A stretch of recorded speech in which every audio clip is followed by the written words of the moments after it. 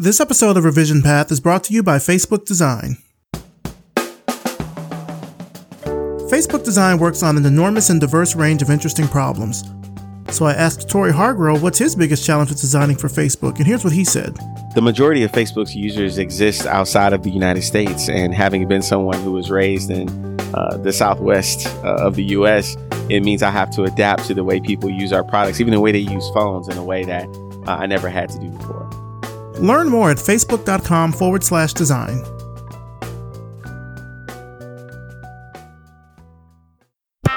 Are you looking for a job? Do you know someone who's looking for a job? Then check out our job board over at revisionpath.com/jobs. Whether you want a full-time job or you're looking for something temporary or freelance, we've got you covered. This week, Chegg Incorporated is looking for a UX designer for a contract role. Halo Group is looking for an Atlanta-based JavaScript developer. And Buffer is looking for an engineering manager. We also have job listings from Indeed.com, so head to the Revision Path job board at revisionpath.com/jobs to apply and to search for any other listings. Don't forget to sign up for weekly job alerts, so when there are new positions added to the job board, you'll get an email so you can be the first to apply. Again, that's revisionpath.com/jobs. See you there. You're listening to the Revision Path Podcast, a weekly showcase of the world's Black graphic designers, web designers, and web developers. Through in-depth interviews, you'll learn about their work, their goals, and what inspires them as creative individuals. Here's your host, Maurice Cherry. Welcome to the Revision Path Podcast. My name is Maurice Cherry, and before we get into this week's interview, I'm proud to announce that Revision Path is sponsoring the 2017 Black in Design Conference. This event takes place October 6th through the 8th at the Harvard University Graduate School of Design, and the theme for this year's event is Designing Resistance, Building Coalitions. General admission tickets are on sale now. I'll make sure to put a link in the show notes so you can get yours today. Now let's talk about our sponsors, MailChimp, Hover, and SiteGround. MailChimp gives you the marketing tools you need to be yourself on a bigger stage. So whether that's corporate, agency, or freelance work, you can join more than 15 million people who use MailChimp to grow their businesses on their own terms. And with integrated Facebook and Instagram advertising, you can find new customers and reconnect with others. Sign up for a free account today at MailChimp.com. MailChimp. Send better email. When you have a great idea for a project, you need to give it a great domain name. And guess what? Finding the perfect domain name is ridiculously easy with Hover. Hover has over 400 domain extensions, including the classics like .com or .net, niche extensions like .design or .tech, and even quirky extensions like .pizza, .ninja, and .horse. Once you find your domain, you can use Hover Connect to set up your domain with your website in just a few clicks. Find a domain name for your idea today. Go to hover.com/revisionpath and get 10% off your first purchase. Again, that's hover.com/revisionpath. Hover. Domain names for your ideas. SiteGround's hosting services are crafted for professional, business, or enterprise projects. Whether you're building something custom or you're using a CMS like WordPress, SiteGround lets you build better, faster, safer websites more easily, and they offer multiple hosting options that your websites can grow into. Visit siteground.com/revisionpath to get 60% off on all hosting plans. Now for this week's interview. We're talking with Duane Jones, designer and founder of Art Pays Me in Halifax, Nova Scotia. Let's start the show. All right, so tell us who you are and what you do. Okay, my name is Duane Jones, and I consider myself a designer, but I have a clothing brand called Art Pays Me, which I design, and basically I do everything because I'm the only one. And I also work in information management. I have a day job doing that. So I want to talk about Art Pays Me. Definitely want to get into that, but I'm interested in this information management part. Talk to me about that. How did you get started with that? So what is interesting is I work for Dalhousie University, which is a university in Halifax where I live. And I was hired here actually 10 years almost to the day as a graphic designer. While I was doing the job, I just started to get I was hitting a point in my career where I was getting frustrated with the industry as a whole. and I wasn't really liking the design work that I was doing. It was more like research posters, which if you know anything about them, they're like 4 foot by 6 foot things loaded with text. It would be cool if you could make it like a cool infographic type of a project, but people don't want that. They just want the data slapped up there. So the occasional cool project will come in, but they weren't very frequent. And I was just looking for ways to kind of grow in my career, and at the same time, me just being frustrated. I had a freelance business on the side as it was too, and I was as a whole just getting mad at the design industry. And since I work for this university, they offer free education to anyone who's a full-time employee. So I looked at different programs and I saw the Master of Information Management. And while I didn't necessarily know what I would do with it when I was done, I just liked the courses individually because they had a user experience course. So I was like, oh, I'm interested in web as a designer. So that was part of the degree requirement. And then the rest of them were like information people in society and just a lot of like the conceptual management side of like information architecture, basically, and kind of culture coming together. And when I was in art school and design school, I was interested in semiotics and rhetoric and all that kind of stuff. So to me, it kind of was a less visual based version of that. So how do the two kind of play into each other? I mean, now, of course, you're doing design. How does that information management knowledge play into that? Well, the interesting thing is I was pretty intimidated when I first started because I was never really gifted academically. And when I got in the program, the cohort of people that I was with were people who worked at fairly high levels in Canadian federal government. It was an online degree, even though it was through the place I work. The way they did it was you had these online cohorts and then you'd get together physically once or twice a year.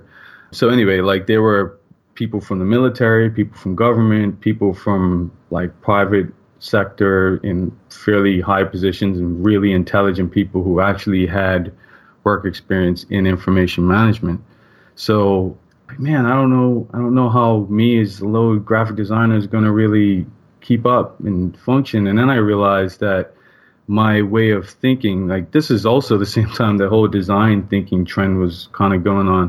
Mm-hmm. And I just saw, I was like, yeah, as a designer, I problem solve in a different way than these other people. And even though they're really bright, they're also looking at me and saying, wow, I didn't really see that in the same way you saw it. So I found value in kind of maintaining myself as a designer, and it gave me more confidence as a designer. So where like I went into it because I was mad at the design industry, I realized it actually was a value. The problem that I was having, like the frustration basically came from me being in meetings with clients and not really valuing what I had to say, even though it felt like I had good input.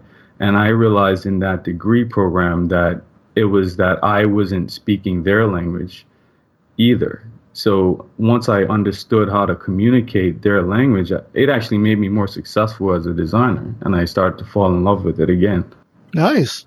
Yeah, we've had people on the show before that have talked about the importance of having that strategic part to design. Like, for example, if it's someone who went to like a strict 4-year design school, they'll often find when they get out in the real world that it's different because it's sort of like the same thing you said. They can't speak the client's language, or they can't speak the language of business and why business is important to design. They can certainly speak why design is important to business, but not the other way around. So yeah, it's good that it gave you that knowledge and that toolbox of information to kind of pull from as a designer. Yeah. So what were some of the things that you were learning? You said semiotics. What's some of the other stuff? So I did color theory when I was in Bermuda College, but the program that I was in, so I started out in kind of more of a basic graphic design program, but they had this other segment of it called the communication honors program.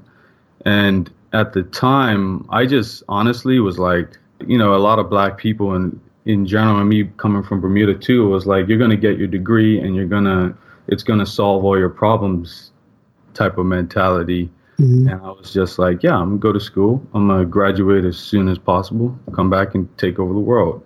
I don't know, when I got into the Nova Scotia College of Art and Design, I noticed that I didn't feel like I was that good of a designer compared to everybody else. And then they had this honors program, and everybody in that program, they only selected like 20 people every 2 years or something, or every year or something.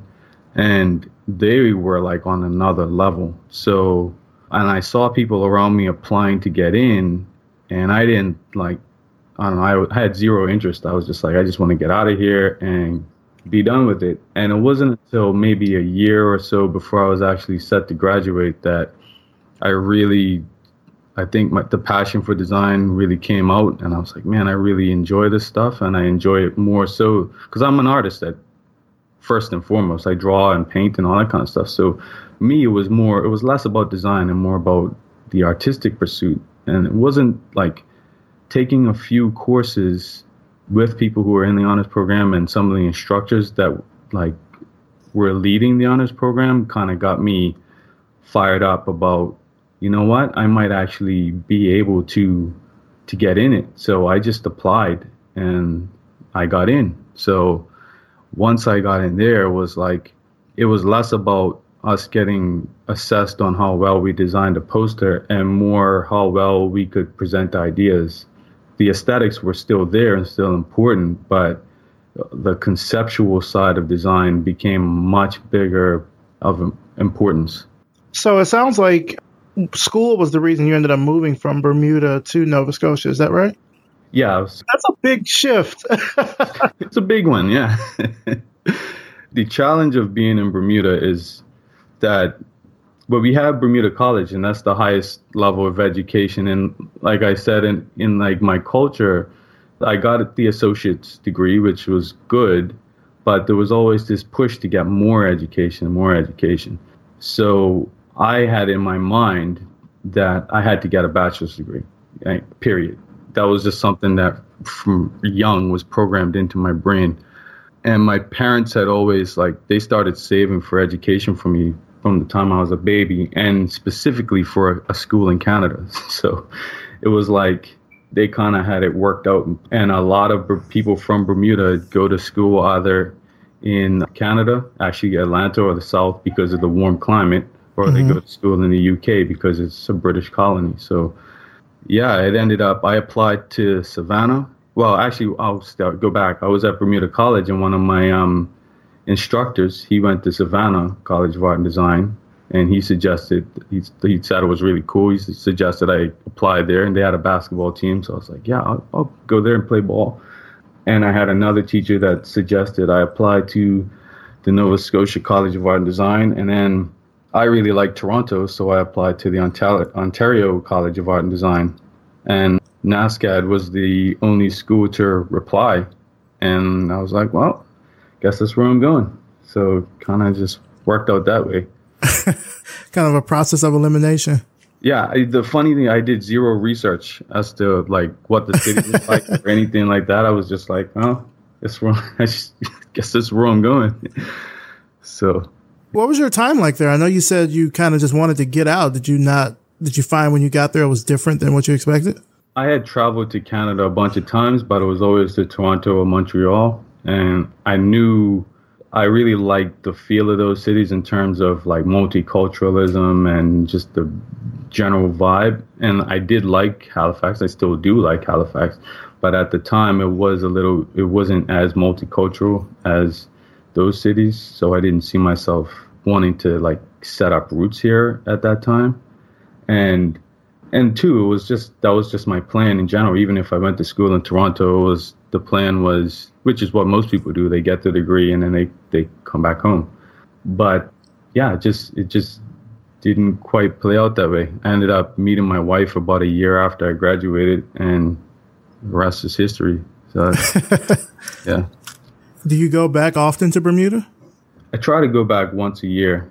Let me go back though. I don't want to crap on Halifax or anything, because I really do love this city. It took me a while to realize that, but I do love the city. So I just want to put that out there. But anyway, I try to go back to Bermuda once a year. I'll be there in October this year, But, sometimes finances don't go the way I want them to go, so it can't always go.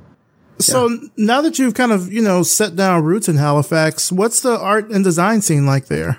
That's a really good scene. So you've got my school that I graduated from. You've got the Nova Scotia Community College, and you've got some smaller private art schools as well, and just a general creative community. So I think they were like hipsters here before hipster was a thing.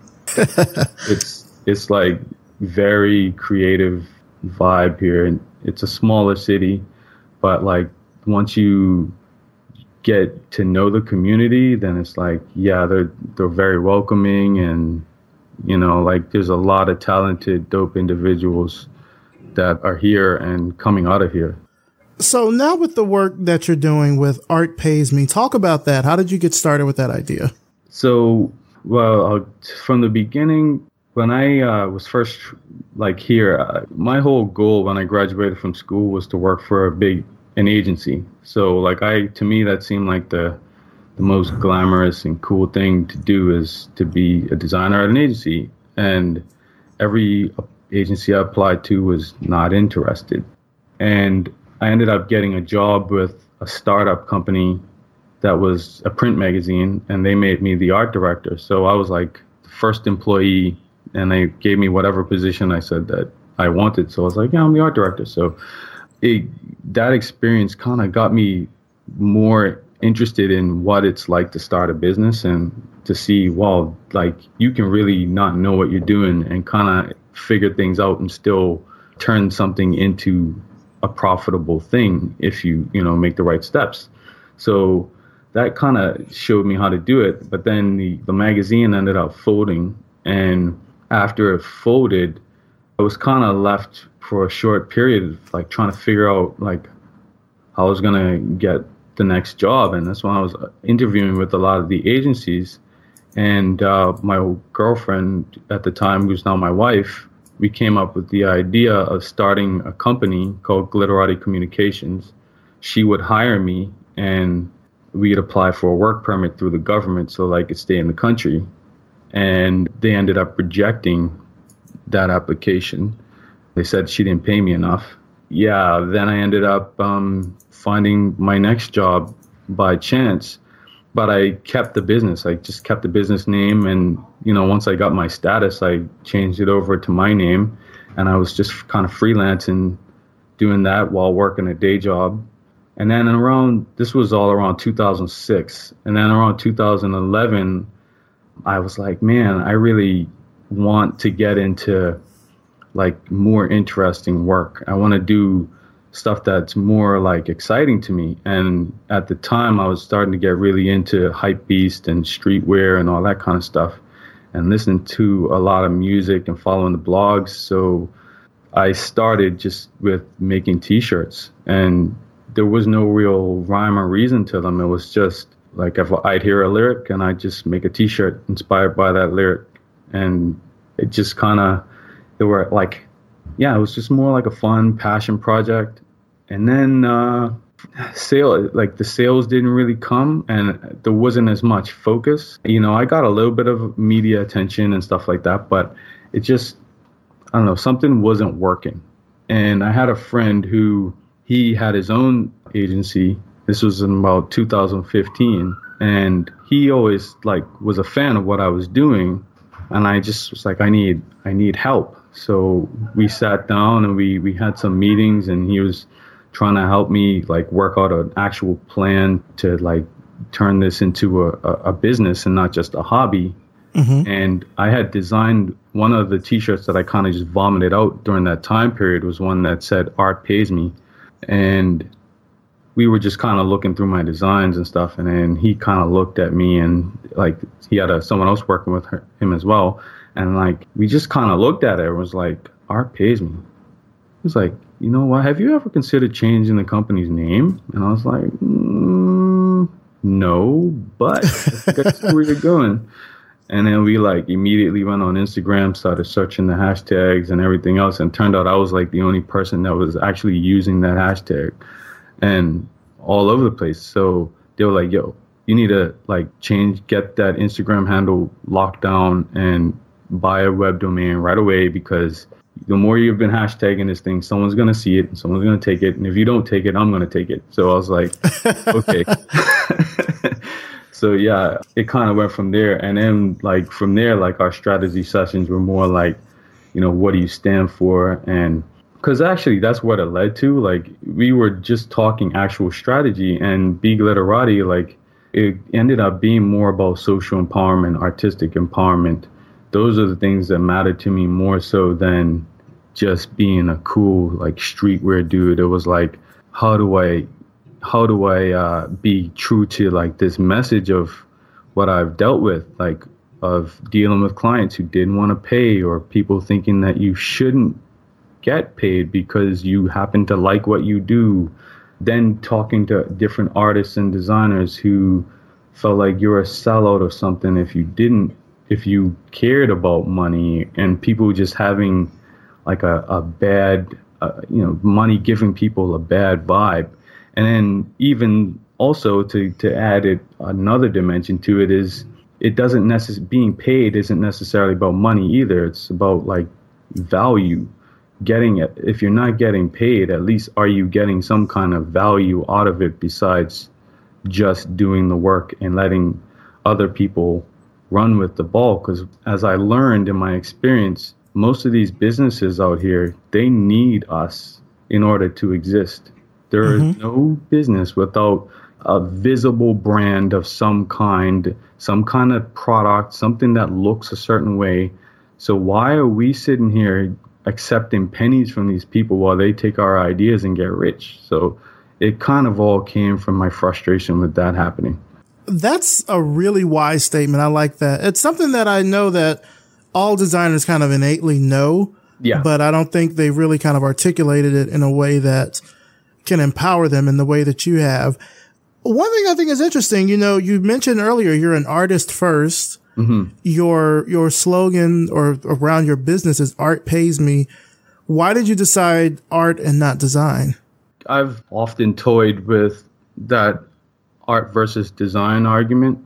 And I'm not one of the people that actually believes that design is art, which is, I know, kind of strange considering where I'm coming from.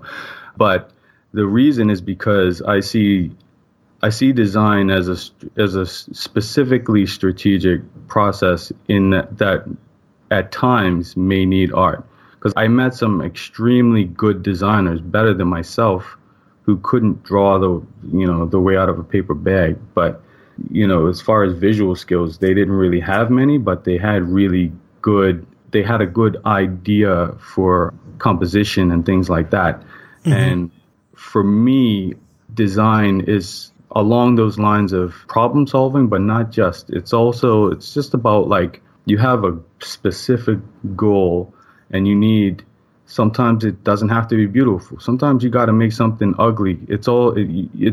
You're trying to create something that provokes a response, whether it's someone to be fired up to rally against you guys' president, or whether you're trying to convince someone to buy something. It's always trying to accomplish a goal. Whereas with art, when I'm making art, I don't really care what people, I'd love it if they enjoy it, but I'm not, trying to accomplish some kind of specific goal. I'm just making it. And if you like it, great. If you don't, well, it's not for you. And that's all right. Okay. And I think design can't do that. Yeah, we certainly hear a lot about how design is about problem solving. And one way that I kind of think about design is sort of like the practical application of art, if that makes any sense. Yes, absolutely. Like, putting it forth towards a specific type of end goal. Like I tell people all the time that everything that we use in the world is passed through some lens of design, whether it's the clothes we wear, the chairs we sit in, etc. But also, design and has that art component in that it has to look good. It has to, as you said, it has to provoke a response. Yeah. Now, one of your designs that I found interesting, I went through the website. One of the designs I thought was really interesting is a shirt that says, fear of a Black Scotia. Yeah. Can you talk to me about the inspiration behind that? Yeah. So they came from a few places. It was a collaboration with myself and another friend of mine. He's starting to get into design, but I know him more as a spoken word artist, and he tends to like talk a lot about Black issues. Mm-hmm. And he had a piece, and I'm forgetting how it went, but it basically is talking about how like this part of the world isn't typically known for having a Black population, but mm-hmm. it basically goes into the history of how Black people have been here as long as white people, basically, and naming significant people who contributed to the culture, and then gets into how we're still negatively stigmatized in culture despite, the contributions we've made. And me being from Bermuda, coming from, mostly Black population, and being, teased for being skinny and whatever else, people would try me sometimes. And I've never been the guy to let that happen, but, there's always someone that's going to try you. And then coming here and the exact opposite, people telling me I'm scary, people telling me that they know that I would be able to beat them up. And I'm like, how do you know I can even fight? People being like, just generally intimidated by me and me sensing it. They don't have to always even say it. Like, you could just kind of sense sometimes that people are scared of you. And I have to say, I'm glad it feels like the vibe is not like that as much now. But I had an incident that happened just earlier this year where I was at a basketball game with my goddaughter. She was playing, and I was there with my family, my kids. Actually, my goddaughter was playing, and the game took place in a mostly Black community, and the team that my goddaughter plays for is mostly Black, and the team that was visiting is white mostly, and the parents were mostly white. But all throughout the season, they always played in their community, except for this one game, which was like a league final or something. Anyway, and I overheard multiple people say that they heard the parents commenting on how dangerous the environment was. But when I look around, all I see is kids smiling, kids playing, fathers, mothers, all just they're enjoying a basketball game. So what's so scary and dangerous about the environment other than it's in a community you're not comfortable in? And why are you not comfortable? And it just brought me back to those early days of how I felt like, man, like I would even like times when I have legit reasons to be mad about stuff, I would always be afraid of like being stigmatized as the angry Black man or whatever. So, you just kind of calm it down and blah, blah, blah. And I don't know, lately just seeing all this stuff with Black Lives Matter, all the stuff that's been happening with the police shootings and social injustice in general. And it's just, I've gotten to the point where I'm like, if I got to be angry Black man, I don't care anymore. Like, I'm keeping it real. Like, and, it's not going to be keep it real goes wrong like Chappelle style, but like, I'm going to let people know that I'm not having it. You're not going to, I'm too old at this point. I got too much education. Like, I'm not going to let you play me because you think a certain way about me and my people. I'm going to let you know, I see you. I see what's happening here. So that's what that T-shirt was. And I knew it was going to make people uncomfortable. I knew people weren't going to like it. And I think with the Be Glitterati stuff, I always wanted to stir the pot, but my wife didn't really go like it because sometimes it was just controversial to be controversial. Whereas this now I found the sweet spot is be controversial in topics that actually mean something to me. So yeah, that's where it came from. Yeah, I've been doing Revision Path for 4.5 years now. Before that, I did the Black Weblog Awards from 2004 to 2011. And people just have a problem with, I think, positive representations of Blackness in general.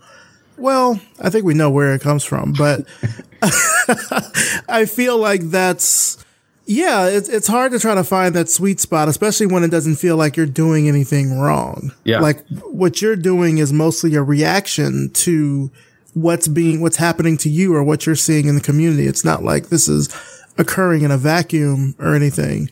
So I know that feeling very, very well. It's something I still get with Revision Path, even 200 episodes in, I still will get, certain remarks or emails or things like that are just like, but like I said, it's to the point where like I'm too old. I've gotten too far that this doesn't even bother me anymore. Like it's really more your problem than my problem. Yeah, it is. And that's where I've come with it too. Like, and unfortunately, I see a lot of people let it affect their self-esteem and stuff like that. I'm just at a point where I refuse to. I know what my worth is. I know what my value is. And if people don't want to see it, that's their problem. Oh, I want to add too, like the aesthetic of it was also inspired by The Fear of a Black Planet by Public Enemy. Mm-hmm. So I had the yellow writing as to pay a homage to them from that album cover. But it was basically the same concept, but just for Nova Scotia. What is your philosophy as a designer? I mean, certainly I think with a title like Art Pays Me, it might be a little, kind of on the nose, but also because you've got this kind of strong slant of social issues, how does that play into your philosophy as a designer? I'd say my philosophy as a designer, like the way I was trained anyway, is the funny thing is we had kind of more of a Swiss leaning philosophy in terms of there's a lot of modernism, minimalism in general, but I also take like a kind of postmodernist approach, and this is where like studying semiotics and rhetoric and all of that kind of stuff came into place, is you have to really look at your client and look at what the client is trying to accomplish and who their audience is. And that's going to dictate what visual style you're going to use. That's going to dictate which fonts you're going to use, which photos you're going to use, what kind of language you're going to use. My philosophy is to really look at things from a holistic standpoint. And that's kind of also why I'm kind of stepping back from the design industry to a degree from a like freelance perspective, because I've come to realize I end up telling my clients, well, you need to change everything. You can't just... I can't just slap something on and make your stuff pretty. Like your content is working. This isn't working. Your product isn't that good. I think it's about the whole thing. And at this point, if I can't be involved in like all of it, then I don't really want to be involved. So yeah, like now I'm starting to appreciate having a specific style, because I can see where that's helpful in like getting you into like that intentional thing. So it's like, I want to work in athletics, for instance. So, maybe your aesthetic is going to always kind of focus in that way. But if you're the type that wants to be more of an agency that does a broad range of work, then you got to be willing to dabble in any style that is needed for the particular project. I'm going to flip that question around now. What's your philosophy as an artist? My philosophy as an artist is do what's true to you. Like one thing I learned about art and take all this damn school I did is this opened my eyes up big time, is like looking at art history. And it seems like in every generation you have people who are breaking the rules in some way or doing something in a different way than everyone else.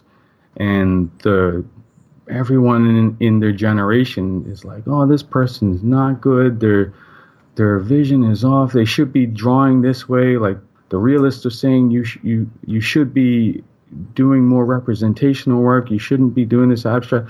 Like every generation had the few people that were breaking the rules and doing things the wrong way. And then the very next generation, the same people who were breaking the rules and doing things the so-called wrong way are now the same people telling other people that they're doing things the wrong way. And I see that happening in music now. Everyone's mad at the mumble rappers. I see it happening and it just plays out. And like people keep repeating this same cycle. We've been doing it for thousands of years. Don't we realize like things have to evolve. Like when you make art, you put it out there, and as much as you love it and you're attached to it, you have to also realize that once you put it out there, you have to set it free, because now it's there for anyone to reinterpret, and it's going to get reinterpreted if it has any impact. But to me, I just think as long as you're being as authentic to your own vision as much as possible as an artist, you put it out there. If other people take it afterwards and run with it, it's their prerogative as well. But it doesn't take away from who you are and what you do as an artist.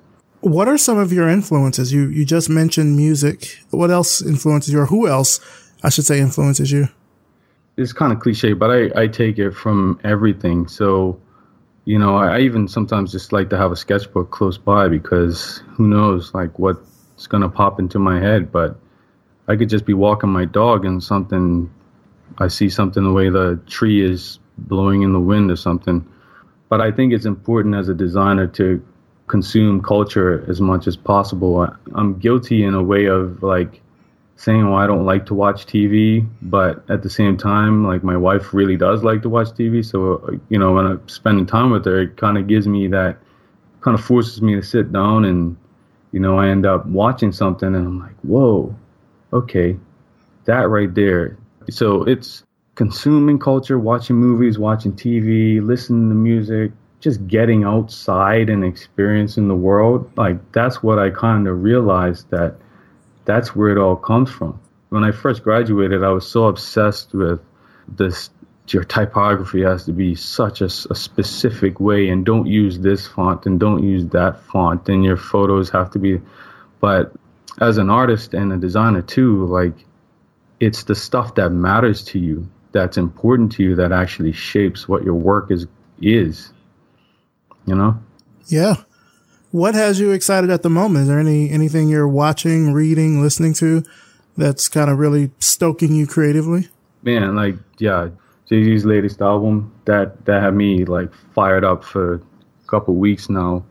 And because I felt like he hit on a lot of stuff that I've been thinking for a while. And even you, man, your podcast has been very like inspirational to me as far as like celebrating what we do as people and being unapologetic about it. It's like, if you look at, like Jay-Z talked about, like how Jewish people are doing well in general. And I see it here, not necessarily with Jewish people, but with other cultural groups who, it's not that they're anti other people, it's that they're banding together and helping each other grow.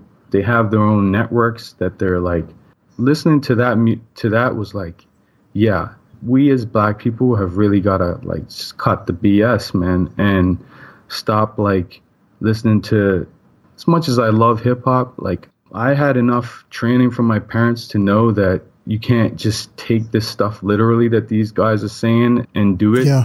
And Jay-Z was essentially saying that in a lot of this. And I'm listening to it. I'm like, I hope that people are getting that from it. I know some people aren't, but it's just the idea that we as Black people have power. We have influence. We don't need to ask for permission anymore. We need to just work together and find a way to grow, save money, build credit, own things, own businesses, support each other, that kind of thing. I got you. I definitely agree with that. I need to listen to, I'm so behind on all my music. I know people listening are probably groaning right now.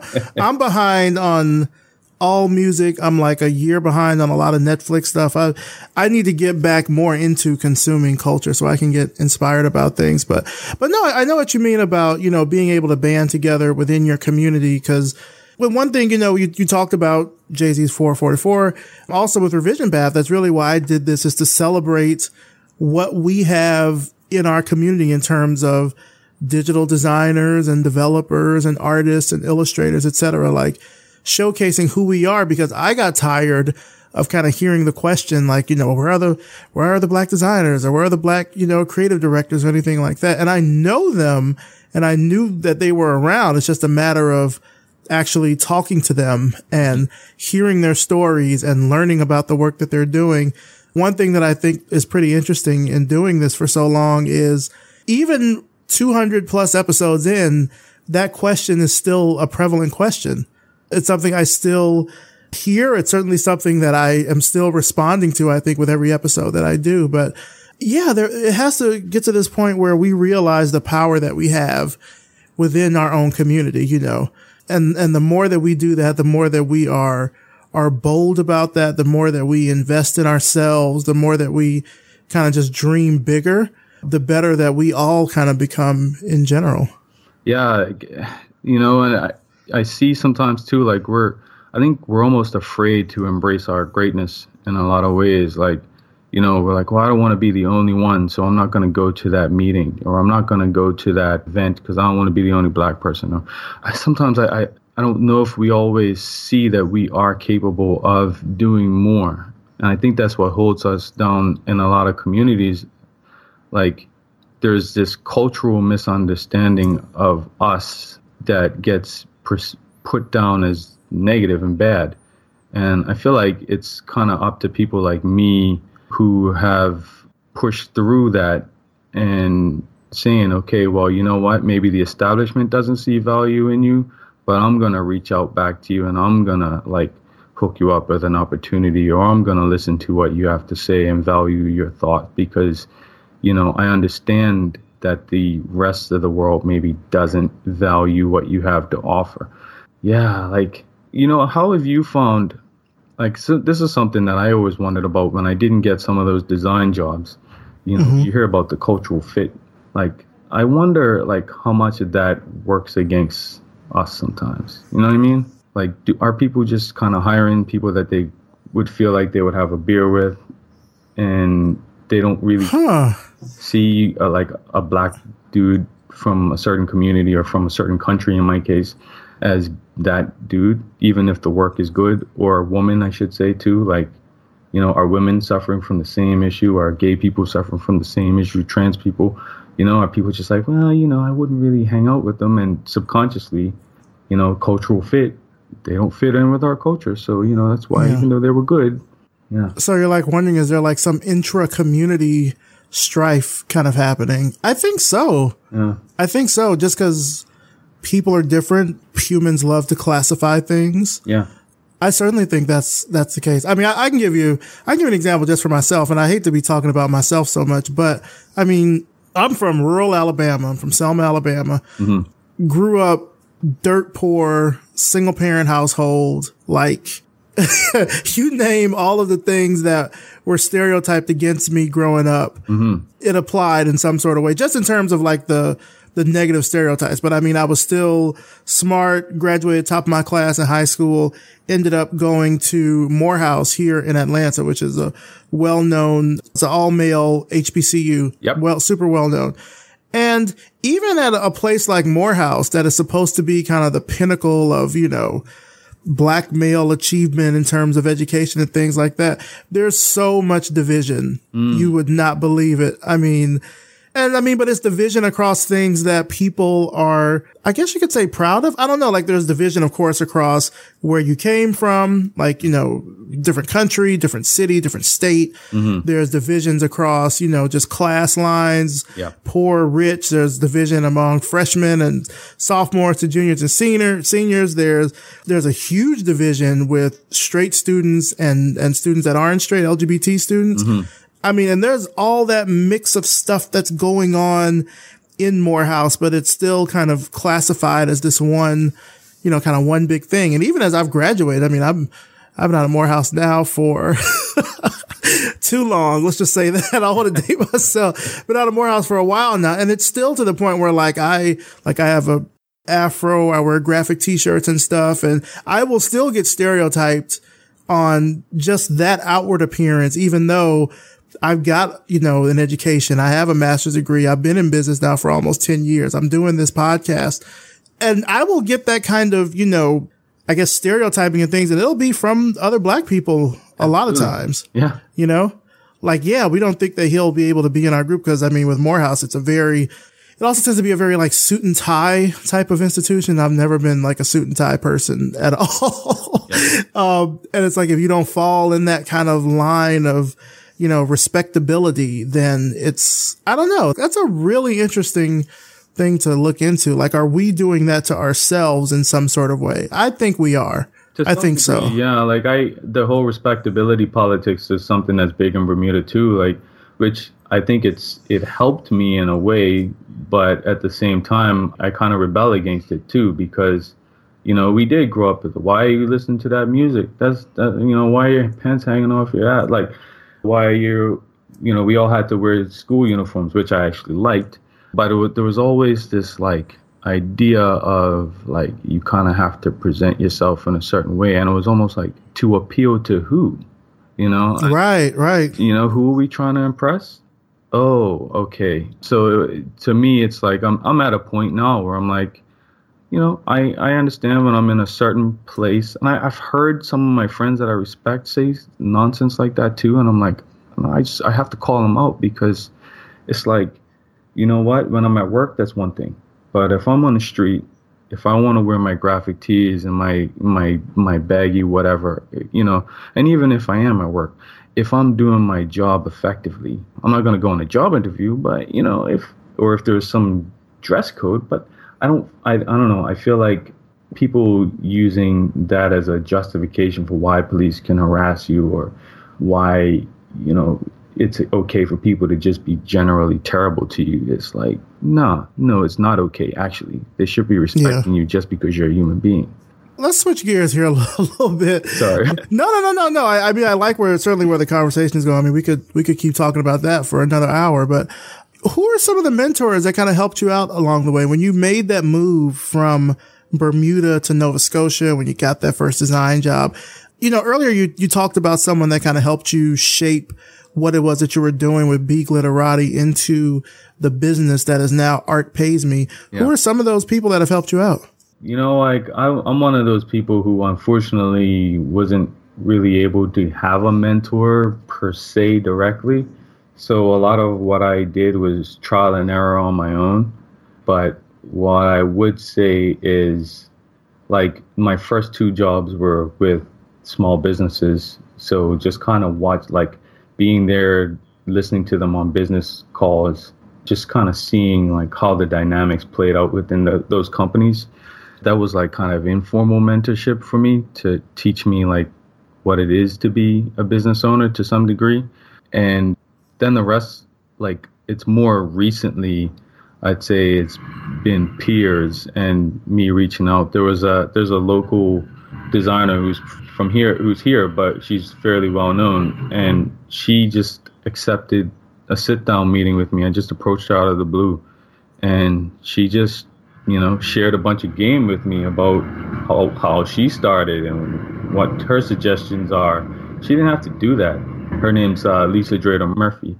I've also got like friends like Mo Hanadal. She's like doing the kind of designer, but she's also like an influencer online. She's doing really well here. And my friend Bo, he's the one who helped me with the Art Pays Me name. And I find at this point, it's more my contemporaries.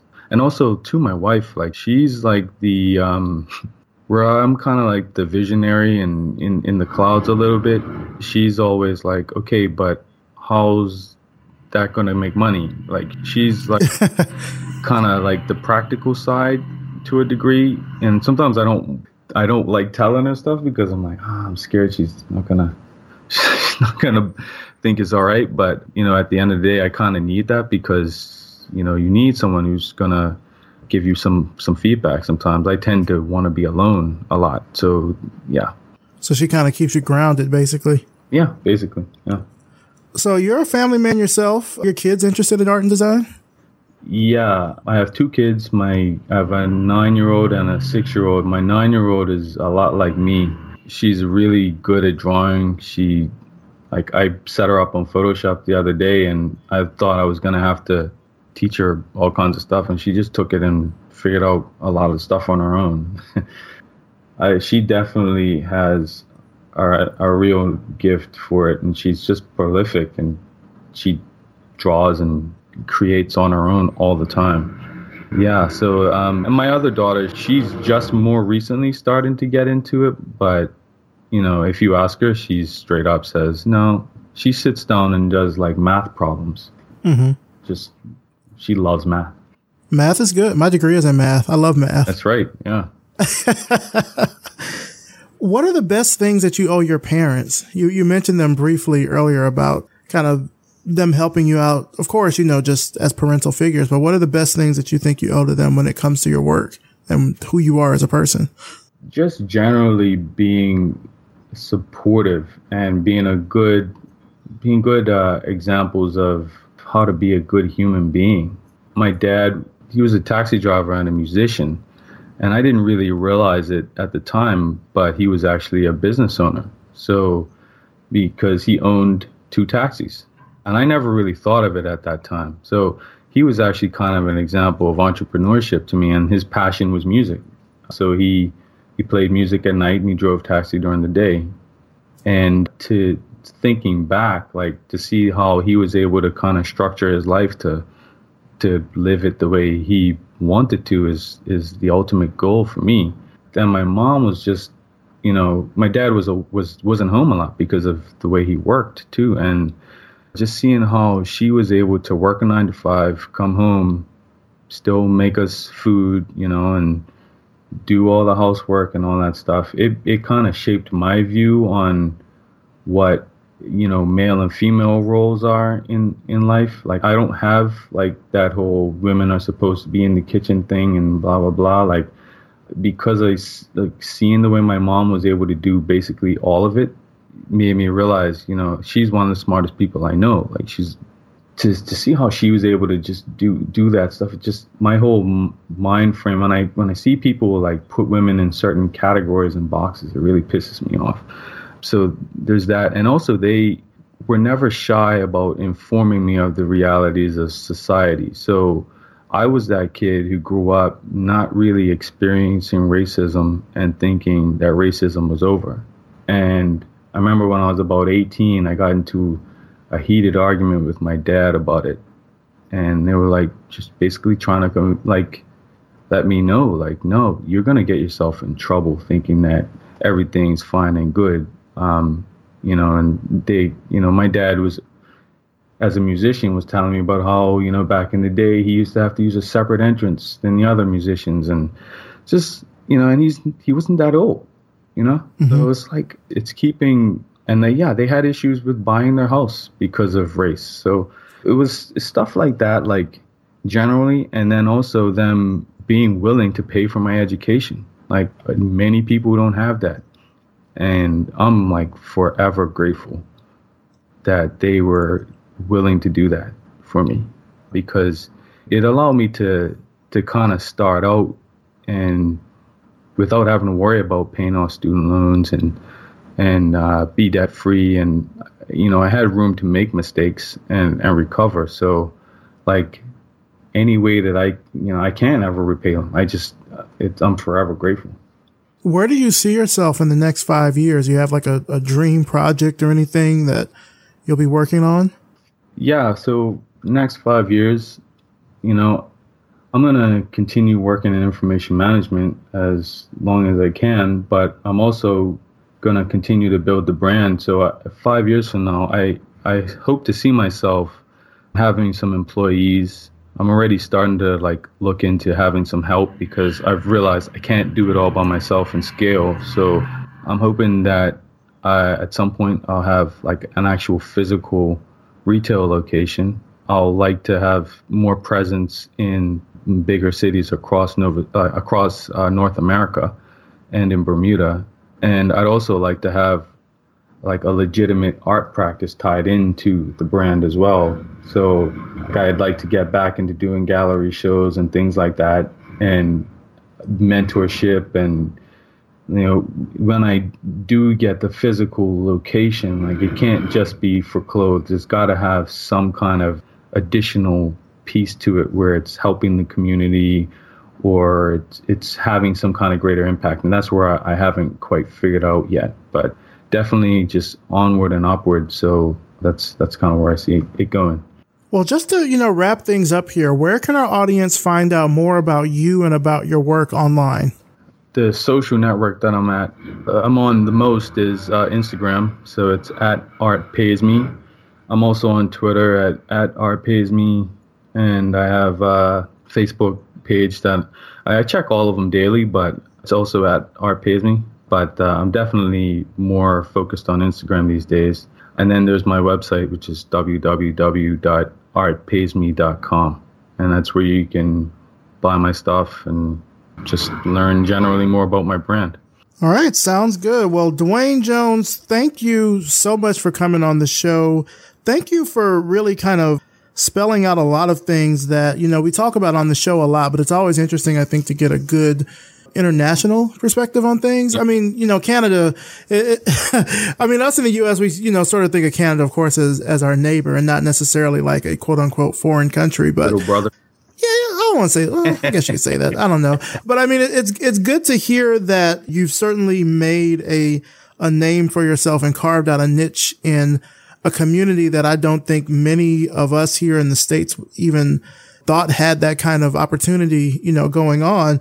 I really applaud the fact that you've been able to kind of join these left brain and right brain ideas, so to speak, into the work that you do, like the work as an information management, as well as your art and design background. To be able to join them together with this is something really cool. I really like the Art Pays Me. I like the slogan. I like the brand. I think it's super dope. And I hope a lot of people really start paying attention to it. So thank you again so much for coming on the show. I appreciate it. Thank you for having me, sir. This was great. Thoughts of love are in your mind. And that's it for this week. Big thanks to Duane Jones, and thanks to you for listening. You can find out more about Duane and his work through the links in the show notes at revisionpath.com. Also, thanks as always to our sponsors, Facebook Design, MailChimp, Hover, and SiteGround. Facebook designers work on creative products that are used by over 2 billion people. Their mission is to make the world more open and connected, and they use design to create prototypes, shape experiences, and ultimately solve problems as well.